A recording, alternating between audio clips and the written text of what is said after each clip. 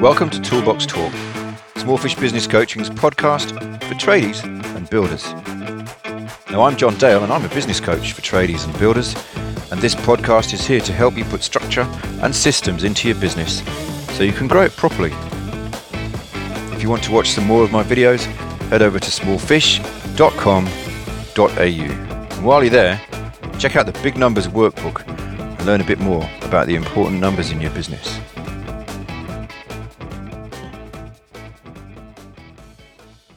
What got you here won't get you there.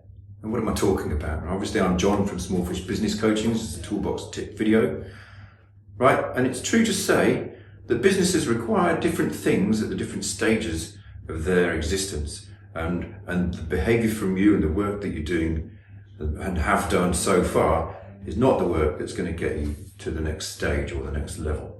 In my first job, this is an interesting story, the managing director who hired me, he got replaced after a year or so by someone better at managing directing. That's what they called it, right? And that meant systems and structure and being professional and dignified, right? The old guy was a great salesman, but he was a bit of a kind of a larrikin, right? And now the business was wanting to play with the big boys, the bigger companies, and he didn't fit the bill. So they swapped him out.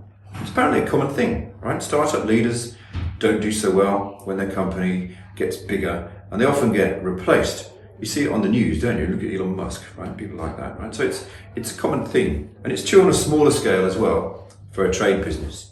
You're probably not going to have the luxury of replacing yourself with an experienced general manager anytime soon, although you might, right? But you're definitely going to have to change the way you do things a bit if you want to grow your business to that magical next level. And who doesn't, right? When you started the business, your main focus was finding and winning work and doing it, wasn't it?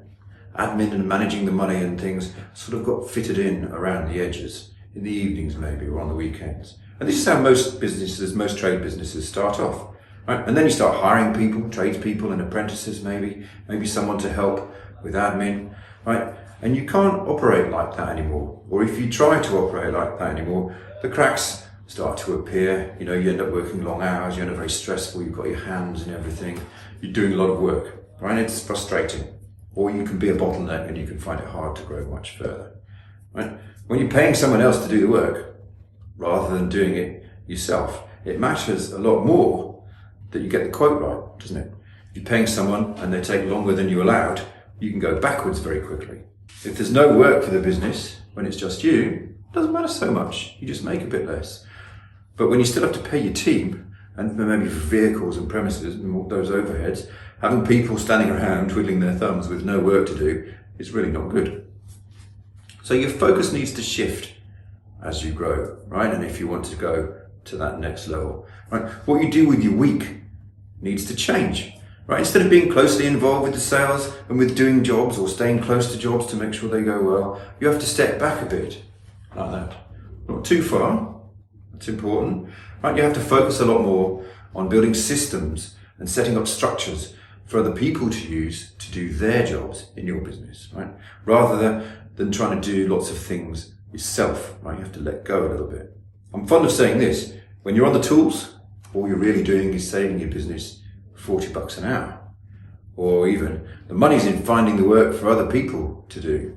Now, of course, I'm referring specifically to being on the tools there, but the principle applies more broadly, right? You need to be not in the guts and not so much doing things, so much as setting up these systems and structures so other people can do things. I'll just qualify my statement quickly, right? You can't take a giant step back and completely change how you operate your business all at once.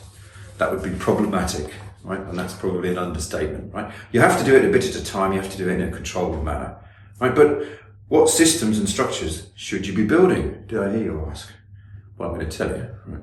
You need a flow of leads, don't you? Right? Leads means you can be confident. It means you be confident when you're selling and when some arsehole says you're too expensive.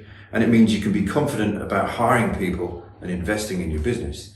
So you need to build a marketing machine to bring your business this lovely flow of leads, right?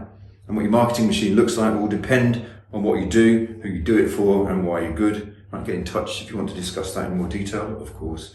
I've probably written a guide somewhere. In fact, I have written a guide, so ask for that somewhere if you want, or set up a call and we'll have a proper conversation with a bit more detail. Now once you've got leads, inquiries or quote or tender opportunities or whatever, you need to turn them into jobs. Right? And if marketing is finding work, then sales is winning it, isn't it? So you need to build a sales machine to win the work. It needs to be professional and protect your margins.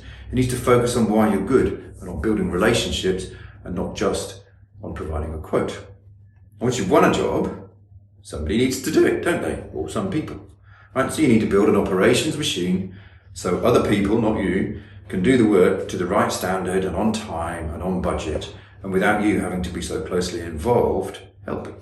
You need to get paid for the work you do, don't you? That's important, right? You need to pay everybody who needs paying. You need to do all the admin. You need to meet your compliance obligations, and you need to manage your money and keep a close eye on your profitability. And what we call that is building a back office machine to manage all that, right?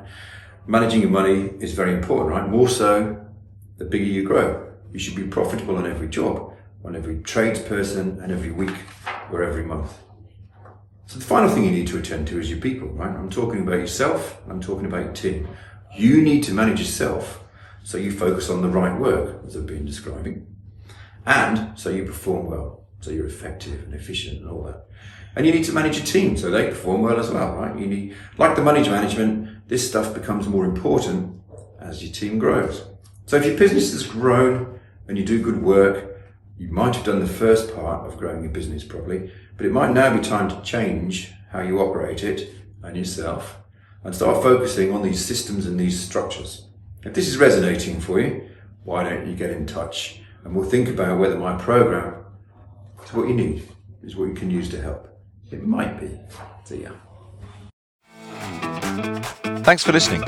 If you enjoyed it, please tell your friends, like it, share it, or give it a gold star or something. Maybe even leave a nice review. It will help me out. Thanks a lot.